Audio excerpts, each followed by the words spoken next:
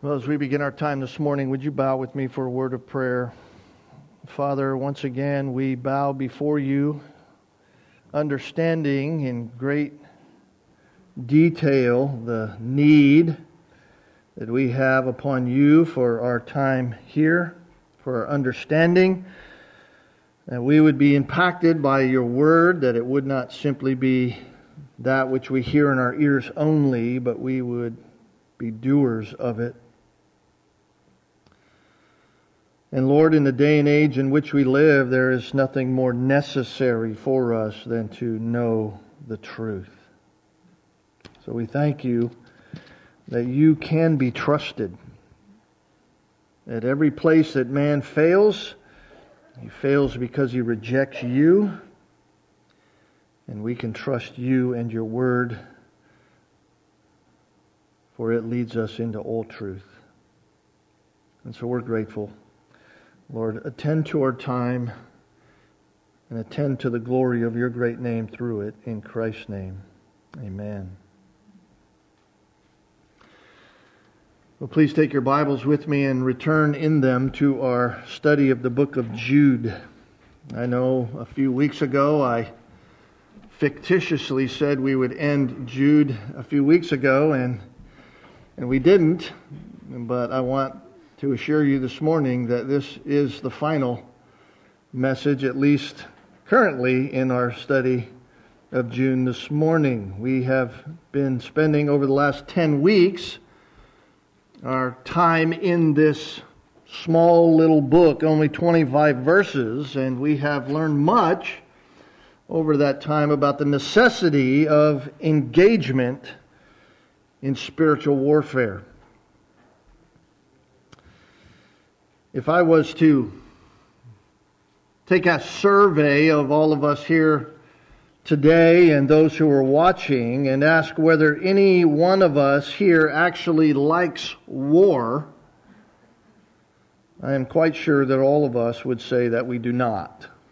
We do not like war. We don't like physical warfare as humans. It costs a lot of resources. It amasses, sadly, untold numbers of physical casualties, let alone the emotional and psychological impact that it has upon not just those who are fighting it, but those of the entire human race. It is, however, an unfortunate and yet necessary reality simply because of the existence of evil in the world. Evil cannot be allowed to advance. Evil cannot be allowed to control. Evil cannot be allowed to have its way upon the unsuspecting. And while war may have its effects upon a society, that effect lasts a relatively short time by way of comparison to the lasting effects of ongoing and unchallenged evil. In fact, war is an unpleasant but necessary reaction to the existence of evil. But worse yet than any physical war is the reality of spiritual warfare. Spiritual warfare is not simply enacted upon people of the earth, but spiritual attacks are actually aimed at God Himself. Those who are engaged in attacks against the things of God are attacking God. They hate God. They are those who live as if God is irrelevant to life. They live as if by their very life, they deny the very existence of God with their words and how they actually go about life. And they are actually, in doing that, attacking God. And by virtue of attachment to God, they are also attacking those who are identified with God. Jesus made the rightful and strong claim to the disciples in the Gospels that if they hated Him, they would also hate those attached to Him. And therefore, you and I, who are Christians, are under attack from the forces of evil that ultimately hate God. And all of that thereby brings avenues whereby trouble can enter into the course of our very physical lives. In our own humanness, we don't want it that way. We don't like it that way. Even in our salvation, we would just like to be at actual peace with all men. But simply because of the reality of evil, we are at war. And over the past several weeks, as we have been studying in the book of Jude, Jude has been exhorting us to engage in this battle, this waging of a war, which is for the defending of the faith that was once for all delivered to the saints. And of course, we understand by saying saints, he means those who know Jesus Christ by faith. He's not talking about icons in some religious church, in some place where they call people saints and identify people of saints through some false narrative by which they attribute to them something that is not true. He is not talking about that. He's talking about true believers in Jesus Christ. Now, one of the great difficulties in any kind of warfare is ensuring that there is a posture of readiness that is carried out by those who are and who will be fighting the war. This is one of the things in which our own military in this country goes through constant training. They train continuously so that they will be ready for war when physical war happens.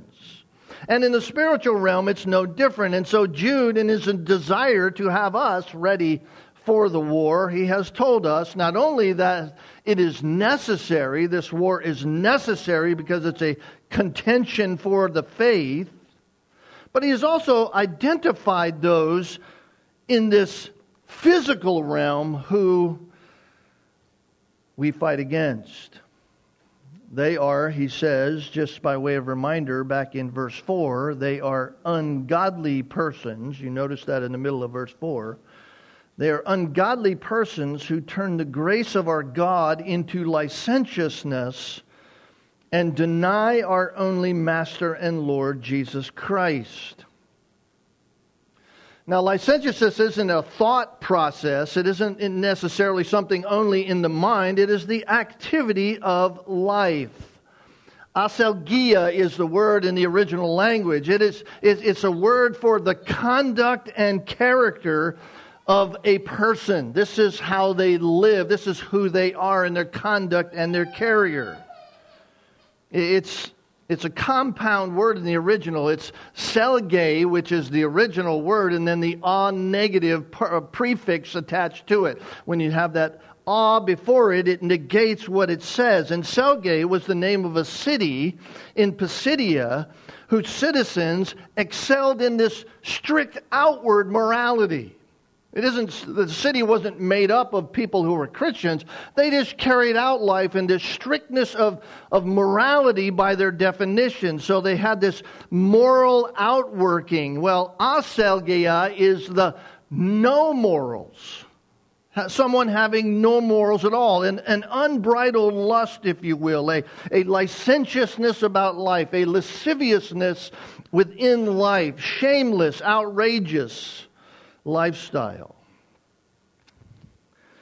And it's used in several places in Scripture, by the way, and I'll just show you a few of these and what it describes it as. 1 Peter 4:3, Peter says, "For the time is already past, it is sufficient for you to have carried out the desire of the Gentiles," and by that he simply means those who are not after God. That's what he's using the word ethne there.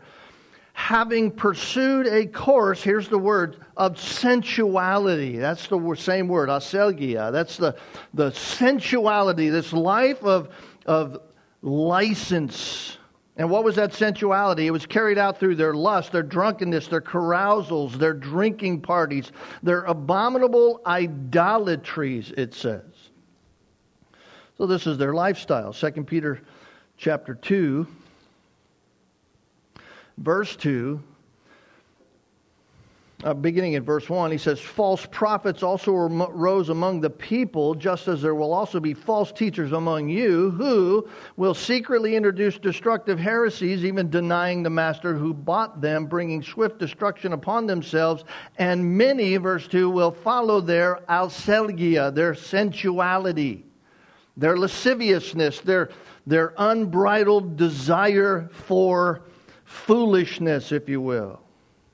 Notice once again in verse 18 of chapter 2, 2 Peter, for speaking out arrogant words of vanity, they entice by fleshly desires, by sensuality, aselgia, those who barely escape from the ones who live in error. So here you have those that we were talking about in Jude. They're close to the fire. They're barely escaping, and they're enticing those by their license, by how they live. They throw under the bus the truth of God and define it in ways so that they can live licensed life or lascivious lives. Over in Galatians chapter 5, the Apostle Paul gives an entire list of the deeds of the flesh, the things that are evident, he says, and one of them is this, which he says are immorality, impurity, and aselgia, sensuality. Sensuality. This is all license. This is who they are. This is how they live. This is Paul or Jude, the Apostle Paul and others, identifying those who live according to the lie. Notice in Ephesians chapter 4, beginning in verse 17, Paul said, I say therefore, and affirm together with the Lord, that you walk no longer just as the Gentiles walk, in the futility of their mind, being darkened in their understanding, excluded from the life of God. Why? Because of the ignorance that's in them. Why are they ignorant? Because of the hardness of their heart, and they have become callous. Their heart is becoming more and more and more hard to the things of truth. That's his point. Having given themselves over to aselgia, to license, to lasciviousness, to this kind of living, sensuality, for the practice of every kind of impurity with greediness. So this is the idea. This is who they are. And Jude goes a bit further even in his short little letter in his description in verse 16 of Jude, when he says, these are grumblers, finding fault, following after their own lusts. They speak arrogantly, flattering people for the sake of advantage. Now, all of that is simply telling us that this is a very different war. It is a war about and what is truth. This is the kind of war we are in. Jude says we are to contend for the faith. He's talking about truth, the body of truth that we have. This is a war that is about what is true. It is a war waged against the ideas and practices of worldliness that try to infiltrate and have infiltrated the church. It is a war about the faith. It is a war about how the church, the people of God, are to live for God as you and I sojourn here on this earth. What does that look like? How is that defined? Who has the right to say how that's defined? What does it look like in its outworking? So this is a war about who God is and about how God is to be understood. And therefore, from that understanding, then just how it is we are to live. This is the war that we are engaged in. And it is a war that is burning hot right now today in evangelicalism. It has been burning like that for a lot of years, and it is burning hot right now. We are at a war for truth. This whole idea of wokeism, this whole idea of intersectionality and critical race theory is a battle for truth. Make no mistake about it, that's what it is about. It is a battle about who's going to say what is right and what is wrong, who has authority to do that, and the idea behind it all and the philosophy behind it all is simply this: I want to be autonomous on my own, I want to make my own decisions, and I don't want to have any consequence or any responsibility for it. And those who are warring against this truth, those who are warring against what the Word of God says, say that you can live any way you wish. Jude says they are the grumblers. When it is required of them to obey the truth, they grumble against that. They find fault in the truth. So in fact, they follow not after what is true, but after their own desires. Therefore, they speak with arrogance about their own experiences, as if their experiences are truth and what defines truth, all the while desiring the following of those who give them an ear. They want to take advantage. That's why Jude says in verse 19, these are the ones who cause divisions, worldly minded, devoid of the Spirit. They are devoid. They're worldly minded. Sukikos. They are thinking. Their thinking is born of all that which is natural. It is worldly thinking. James clearly says the wisdom from the world is demonic. Make no mistake about it, the philosophies of men that deny the truth of God's Word in huge ways and in subtle ways is simply born out of the pit of hell. It is satanic, it is demonic thought. Don't buy it. Don't be caught by it. This is what it is. It's of the nature and characteristics of unredeemed man. In other words, it is life that is being governed by that which is fallen, that which is of the fallen nature with its subjection and desires and passionate drive. That's what it is. And so it's a war of how life is to be lived and how life is to be defined. That's the war. It's a war on the truth, which in fact is a war against God, which then is also a war against you and I who stand with God, those whom God has called to Himself unto salvation through Jesus Christ. This is, beloved, this is spiritual terrorism. That's what it is. Spiritual terrorism. That's not too strong of a term. Because just like physical terrorists, the weapons of these enemies is secrecy. It's secrecy. Remember how Jude said it in verse 4? For certain persons have crept in unnoticed. That's the weapons of their warfare, secrecy. And verse 15, it is modification. He says they, what? Have spoken against God. Right? God is going to execute judgment upon all and to convict all the ungodly of all their ungodly deeds which they have done in an ungodly way, and all of the harsh things which ungodly sinners have spoken against Him. It's modification. It's saying things about God that are not true. It's defining God in ways that God has not defined Himself. It is speaking about the Christian life and Christian living as if it's born out of a human mind rather than the mind of a divine God. It is defining salvation on the terms of man rather than on God's terms. It's saying that you better look at others through the color of their skin rather than what the Scripture is saying about the content of their heart.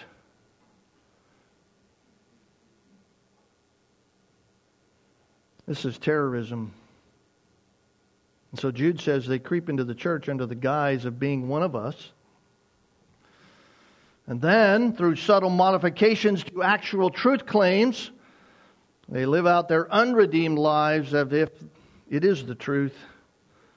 And they begin to have destructive effects upon those in the church. And because we know this, because we have been informed about this, and because we are aware of this happening even right now in our society and in evangelicalism, we ought to be ready. We ought to be ready. And even being ready isn't enough. Why? Because very often we begin to wonder to ourselves if maybe we can be deceived by them unknowingly. And in the end we think, well, if I can be deceived by them unknowingly, then maybe my salvation isn't as secure as I once thought it was. Maybe I can lose my salvation. I mean, if the most dangerous terrorist is the one that's on the inside, the one that looks like everybody else but is secretly working to destroy in a subversive, secret, modifying kind of way, then how can I be protected from falling and failing to recognize it and being guarded from being trapped by it? I mean, if we think of it in a physical sense, having an army fighting on our behalf far away from us is good, as far as it keeps evil away. But an army far away is no good if the enemy is already inside. The only defense against this is to be individually prepared to recognize and to fight back. And so Jude has exhorted us about this in this final section. He has told us to remember. Remember verse 17, but you, beloved, ought to remember the words that were spoken beforehand by the apostles of our Lord Jesus Christ. In other words, we've been warned ahead of time so that we are not surprised when we discover this kind of reality undermining going on in the church. It should not surprise us. We should be saddened by it. We should be horrified in many ways by it, but it should not surprise us. We have been warned about it. And because we are aware that it is on the premises already, that is already inside evangelicalism, then we must be diligent ourselves to cultivate our own spiritual maturity. We cannot just sit back and hope that somebody else will deal with the issue. We cannot just sit back and remain ignorant to the issue. We cannot get lax about our own spiritual growth. We cannot take the day off. Spiritually speaking, we cannot just simply check out. We cannot just sit back and rely on the greater spiritual army of the church. Those who are leaders and those who are on the front lines and other Christians more mature than us. We cannot just sit back and let them deal with the enemy. Each one of us needs to be personally prepared to contend. That's Jude's whole point of this letter. The best way to do that is through personal spiritual growth. In other words, engage and exercise spiritual discipline. Engage and exercise those things you know you must do in order to be equipped. In other words, know the truth. Hold with conviction to those things which you have been taught. Don't simply let them be eroded by some narrative that seems as if it might be right. When someone comes along and they teach and say something that seems to run across the very grain of what you have learned, then scrutinize it. Any theology worth its weight is willing to be scrutinized. Scrutinize it. Check it. Check it for its apparent validity by filtering it through the very rightly divided and understood Word of God. And if it be in error, then expose that. Expose it to them. Expose it to others. That's what Jude says. Set out on your own personal rescue mission. Set out on your own personal rescue mission. Right? Have mercy on some, he says, verse 22, who are doubting. Save others, snatching them out of the fire. And on some, have mercy with fear, hating even the garment polluted by the flesh. Why do you do that? For the protection of the church, for the protection of those who have been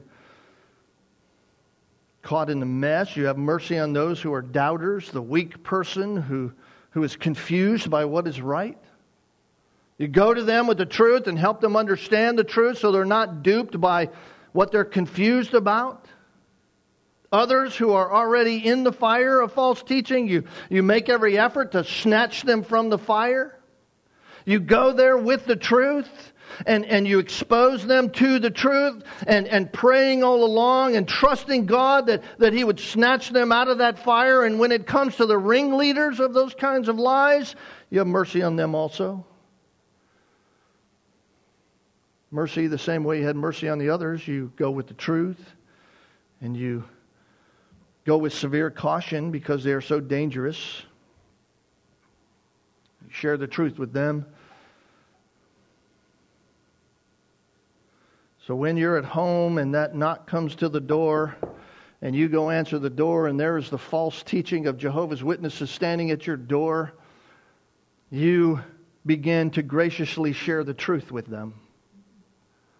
You share the truth with them. Don't just shut the door in their faith, because there are some there who are doubters. There are some there who are caught in the fire. And when you talk to them and when you share the truth with them, surely they come back with somebody else more stronger than them, more well-versed than them, probably one of the ringleaders, and you cautiously share the truth with them. But you don't hang out with them. It's a very dangerous thing to be engaging those who are sold out to the lie. Now, if we're honest, as we think of all of this, we're probably wondering, even right now, as we're sitting here this morning, how can I have victory in all that? That sounds like a pretty hot war. Sounds like a pretty serious thing because, listen, we're sitting here this morning and some of us, if we're honest, are ill-equipped.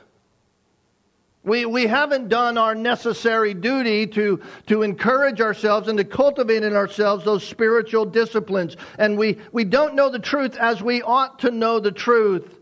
And some of us, while being well equipped, the enemy is so slick, the enemy is so cunning, so subtle, so secretive, so manipulative that surely we're going to fail. We might even think that we can become an apostate ourselves. I mean, could we actually fail far enough to actually lose our salvation? And that's why these two final verses are so important for us to hear. That's why it's so important for us. Notice what Jude says in the last two verses of this great little book. I mean, if there ever was a need for an anchor for our soul, this is it. Jude says, now to Him who is able to keep you from stumbling. And to make you stand in the presence of His glory, blameless with great joy. To the only God, our Savior, through Jesus Christ our Lord, be glory, majesty, dominion, and authority before all time, and now, and forever. Amen. Remember how Jude started this letter? Back in verse 1, Jude, a bondservant of Jesus Christ, brother of James, to those who are the called, beloved in God the Father, and kept for Jesus Christ.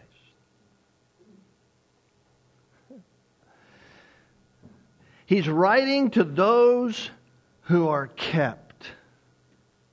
And now, here we are at the end. Just 10 weeks later, here we are at the end, and Jude is wrapping up his argumentation, and he wants us to be encouraged. And in this grand sentence of worship to God, he states unequivocally, that God's people will not be untimely or ultimately duped by apostasy.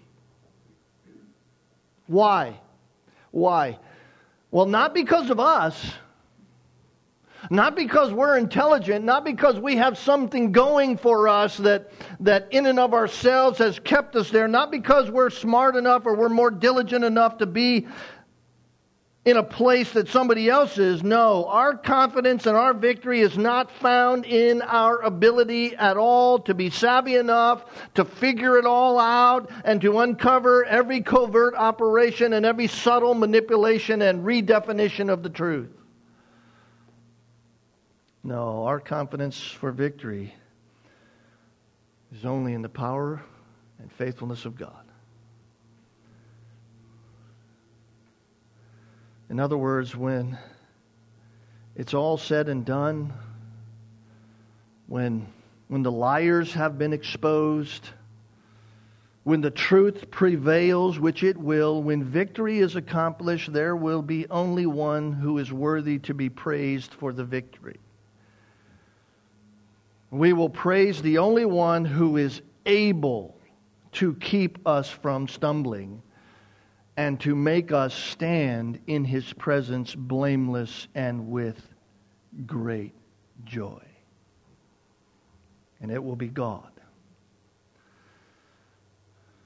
Why will you and I, as believers, as true believers in Jesus Christ, not fail? Because we are secure in and secured by God. That's why. This is a reality of the Christian faith, brothers and sisters. Right now, as you think about it, if it was left up to you to remain saved, every single one of us right now would deny Christ. We would not remain saved. We could not remain saved. Why? Because we cannot. We could not save ourselves and we cannot keep ourselves. It is Jesus Christ, God our Savior, through Jesus Christ our Lord, who keeps us. Listen, Jude says to us that our perseverance is because of His, get this, preservation. Our perseverance is because of God's preservation. I hope you heard that. I hope you understand that. You and I can never be taken out of our salvation in Christ because it is God who keeps us from stumbling. It is God who does that. It is not you who does that. It is not me who does that. It is not somebody else in their coattails that we're riding on that does that. It is not the prayers of the saints that do that. It is not the church that does that. It is not anything that does that but God.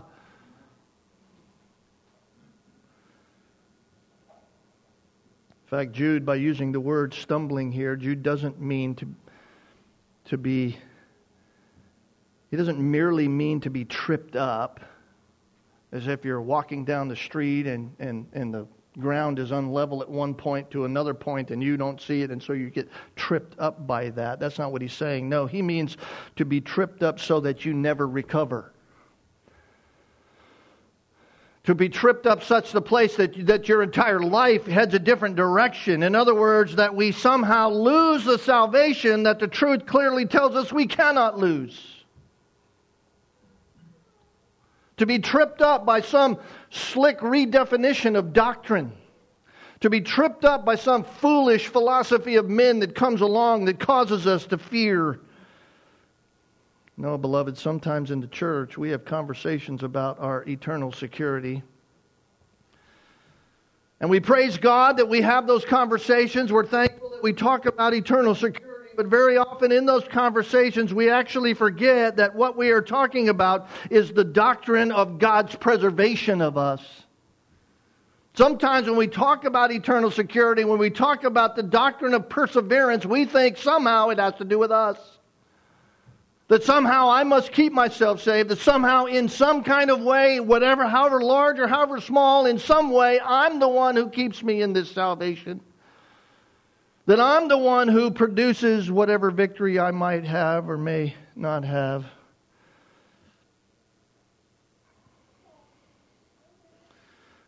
In other words, we're not saved because there was a day when we asked Jesus to come into our lives and then we went back to our old lives and lived however we wanted to live. No. No, that's a wrong view of what salvation is. Why? Because that view negates the doctrine of preservation. That view negates the doctrine of perseverance of the saints, which we should always revert to as the doctrine of preservation. Because the only reason you and I persevere is because God is preserving us.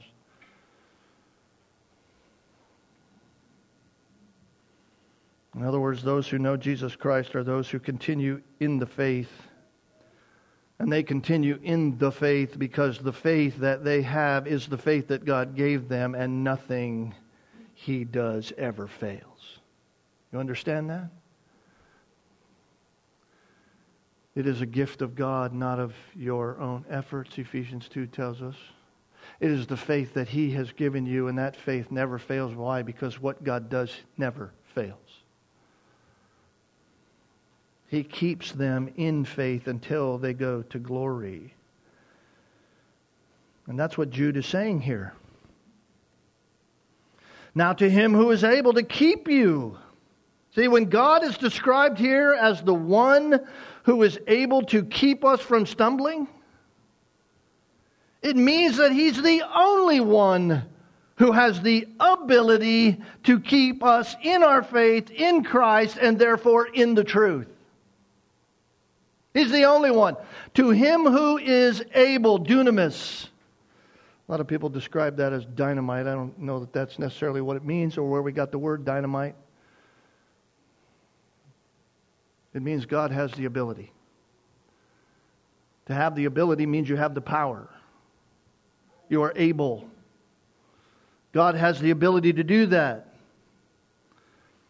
Now, I know what's going to happen. I know what's going on in our minds because it happens in my mind when I'm thinking through Scriptures and I'm studying the Scriptures. And somebody's going to come up and say, well, doesn't James use the word stumble in James chapter 3 and verse 2 when he says, we all stumble in many ways? Yes. Yes. But that's not what James is talking about. James and Jude are not talking about the same things. What James is talking about is the fact that we all still sin. We all stumble. We all have sin. And we sin in different ways. Even though we are saved in Christ, even though we have security in Christ with God, we still live here in the flesh. The war against the flesh is going on, and we still deal with our own flesh and our own fallenness. We still sin. But that's not what Jude is talking about here in verse 24. If Jude was saying that, then he would say, now to Him who is able to keep you from ever sinning. And all of us would know experientially that can't be true. So right there we would just deny the Scriptures. But Jude can't be saying that. Jude's not saying that. No. It's like I said a moment ago, he's talking here about the idea of falling so as to lose your salvation. You sin in such a way that you're stumbling, you're no longer saved. You buy off on the lies in such a way that you're no longer saved. You go and live this way, and you never think about it again as if you lost your salvation. That's not what Jude's talking about. Or that's not what James is talking about. That is what Jude's talking about. He's not talking about falling away from salvation. He's able to keep you from that. You can't do that. You couldn't get in, you can't get out. So even though you and I can be sinful, God keeps us from falling away completely. And so all praise goes to God. Why? Because He's the one who's keeping us. He's the one who's doing that. He's doing that all the way to glory. Our salvation is a settled reality because of who God is. So think about it. Think about those who say you can lose your salvation. To say you can lose your salvation is a redefinition, a modification of the very character and nature of God. To say I can lose my salvation is to say that God isn't able to keep me. To say I can lose my salvation is to say that God doesn't have the power to keep me all the way to glory. That certainly He could save me, has the power to save, but He doesn't have the power to keep me. That redefines who God is. That's a lie.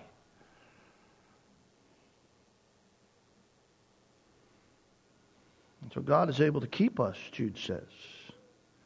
I'm writing to those who are kept because of Him who is able to keep you. And then secondly, he says not only is He able to keep you and to keep you from stumbling unto the point of where you lose your salvation. That can never happen because that redefines who God is. But notice secondly, He is able to make you stand in the presence of His glory, blameless with great joy. Now, if that phrase doesn't shock you, maybe you're not awake. God is not only able to keep us, but He is making us able to stand in His presence. How? Blameless. Blameless. Listen, God's holiness is a consuming fire, the Bible tells us. And because He is holy, He must expel anything that is unholy. Reminder, verse 15. He's going to execute judgment and convict all the ungodly of all their ungodly deeds that they have done in an ungodly way, of all their harsh things which ungodly sinners have spoken against Him. Ungodly, ungodly, ungodly, ungodly. God must expel that. So I guess I could take another survey and just have us raise our hands and say, is anybody here ungodly? Anybody here ever act ungodly? All of us would raise our hands and say, well, absolutely, surely I've been ungodly. Well, then how in the world are you going to stand in God's presence?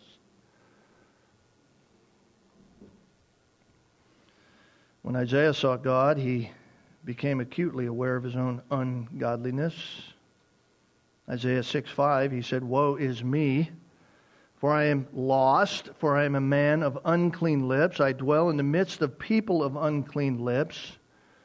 Why was Isaiah, the prophet of God, a holy man, someone seen as righteous in the community? Why was he so acutely aware of the reality of his uncleanness?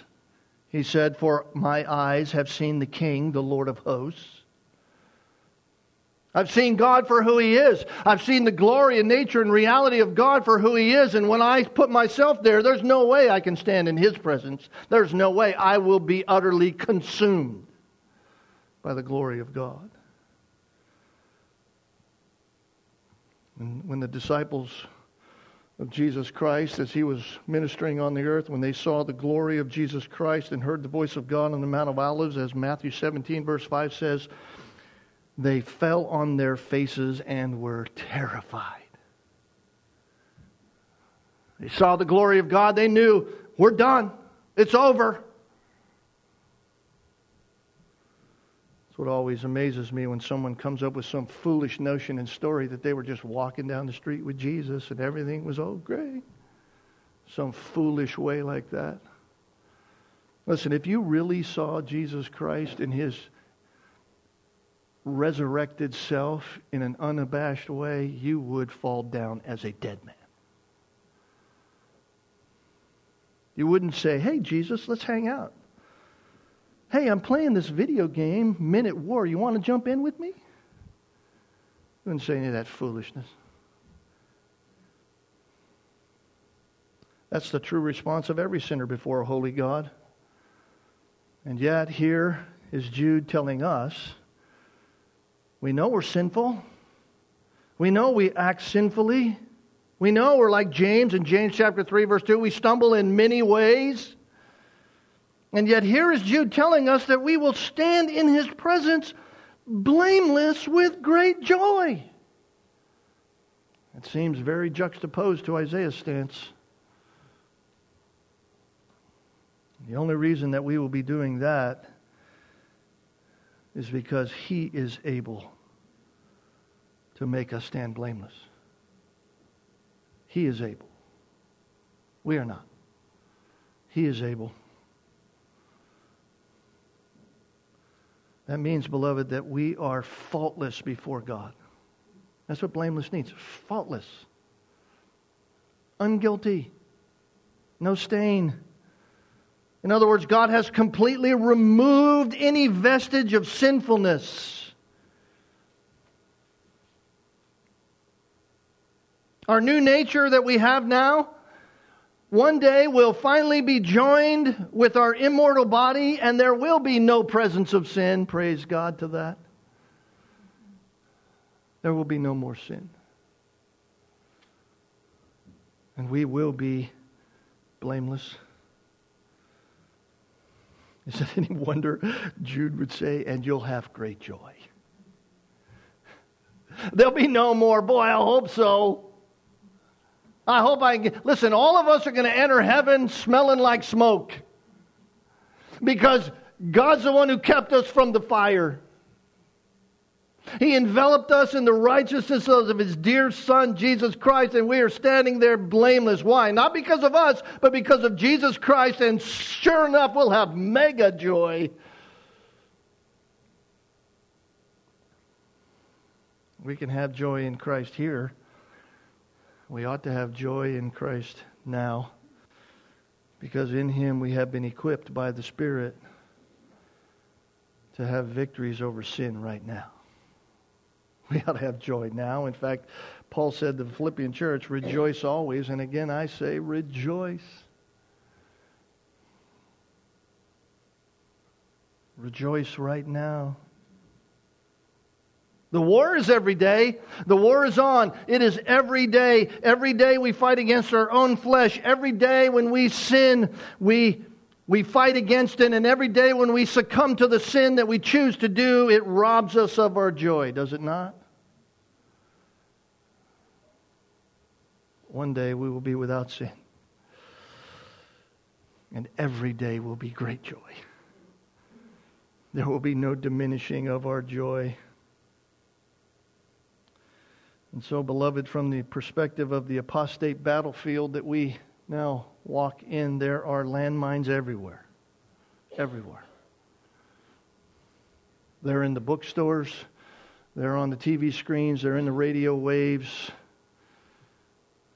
They're in papers. They're on the internet. They're in colleges and seminaries. Things that could upend a person's faith.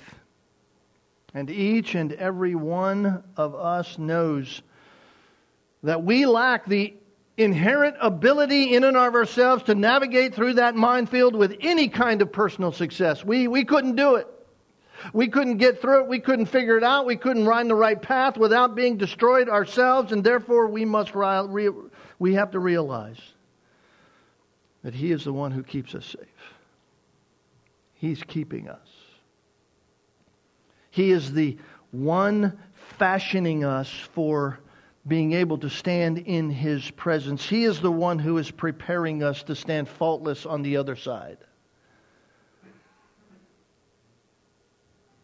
And so Jude says He's the only one who gets the praise. He's the only one who gets the praise. And we can offer praise because we can know and do know truth. We do know truth because we have been known by the one who is truth. We've been rescued from the lies of sin. We've been transferred from the domain of darkness into the domain of His dear Son. God is light. We've been transferred from darkness to light. We've been delivered to the true God. And we don't deserve any of it. We don't deserve any of it. We know the only God, our Savior, through Jesus Christ our Lord. That's why Jude says what he says, to the only God, our Savior, through Jesus Christ our Lord. Therefore, to Him we offer all praise. It's through Jesus Christ. It's not through efforts. It's not through anything else. It's through Jesus Christ. To Him, he says, be glory. Glory, the sum total of who God is, that's glory. That's His glory. Moses said, I want to see who you are. And God passed by him all His very attributes. The sum total of who He is by His very nature and character are so pure, shine forth His very glory. We praise God rightly when we see God for who He is and as He has described Himself, not as we redefine Him. Not as we, by our own foolish definitions of God, diminish Him. All we do there is create a God who is not the God of the Bible, and we cannot worship that God. The only God, our Savior, is a God of full glory. To Him be glory, to Him be majesty. Majesty simply speaks of His kingship. He is the king. He is the ruler. He rules over all that He has created, and He is to be honored and submitted to as the ruler of all that He has created. He is the king. We don't get to choose. We don't get to just say, well, yes, He saved me, but I'll go live the way I want to live. No, that isn't rulership. That's not His majesty. You worship His majesty by obeying Him. To Him be glory, to Him be majesty, to Him be, third, dominion. Dominion, that links up with His majesty. That means He is the God over all things, everything and everyone, even and especially the reprobate who rejects Him, God is over. And there is coming a day, Philippians 2 says, when every tongue will confess, every knee will bow and proclaim that Jesus Christ is Lord. He rules over all people. He rules over hell. He rules over heaven. And He rules over every other part of the universe, every moment of every created day. He is omnipresent, He is omniscient, He is omnipotent. And therefore to Him be authority. Authority. That is simply to say that what God commands always gets done. God is the authority, whether man wants to embrace it or not. God is the authority. Today it's free reign in our country and in our world to deny authority, to be autonomous of myself. I want to be my own authority, and I want to have no consequences and no responsibility. I can say what I want, do what I want, and no one else can speak to my life. No authority rules over me. And yet here Jude says, to Him, God, our only God and Savior, is all authority. His ultimate will cannot be resisted. There has never been a moment without God, and there never will be. To Him be all glory and majesty and dominion and authority. Every apostate, in big and small ways, in subtle ways, and in great ways, rejects those truths. They reject it. And so Jude ends by saying, Amen. Amen. He is before all time, He is now, and He is forever. Amen. That simply is to say, this is true. This is true. What better way to finish than to know that while war may be hot and war may be heavy at times in and amongst us against the truth, we will not fail. God's church will prevail. You and I will not fail because God is sustaining and carrying us. We must do our part. We must fight. We must contend. We must remain close to the truth. We must be equipped. We must be matured in the truth. But always know that this is God's war. This is God's war. And He never loses the battle. And He never loses His soldiers. Ever. So, like the title of my message was this morning, where is the confidence for us in the midst of apostasy? Our confidence is in the Lord of heaven and earth. Lord of heaven and earth. In just a moment we're going to have communion, but I want to read the words of a song that just came to my mind as I was thinking about this passage in light of all that we've learned, just as a close before we pray. You know it well. We love this song in this church. Maybe you had it on your mind as you were thinking about it.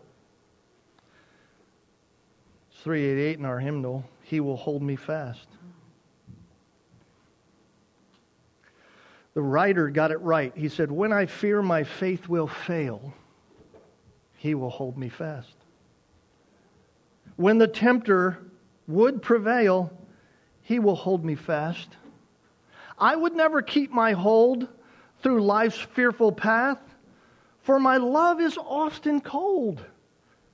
He must hold me fast. Those He saves are His delight. Christ will hold me fast. Precious in His holy sight, He will hold me fast. He will not let my soul be lost. His promises shall last. Bought by Him at such a cost, He will hold me fast. For my life, He bled and died. Christ will hold me fast. Justice has been satisfied. He will hold me fast. Raised with Him to endless life, He will hold me fast till our faith is turned to sight when He comes at last. Let's pray. Father, we certainly are grateful for our study of Jude. What a privilege it's been just to spend these few weeks in this small little letter, but such power, such power. Lord, we know that there are enemies against the church, enemies against You, who in subtle ways try to infiltrate and devise ways to draw us away, seeking after their own self, seeking after advantage. And Lord, we're thankful that You protect, that You are sovereign over all things. You're sovereign over us as You are sovereign over the battlefield. And while we may be taken out of this life, in a physical sense, we can never be taken out of Your hand secure in our spiritual life. For what they do to us is nothing compared to our life with You in eternity. For we will be with You blameless and with great joy.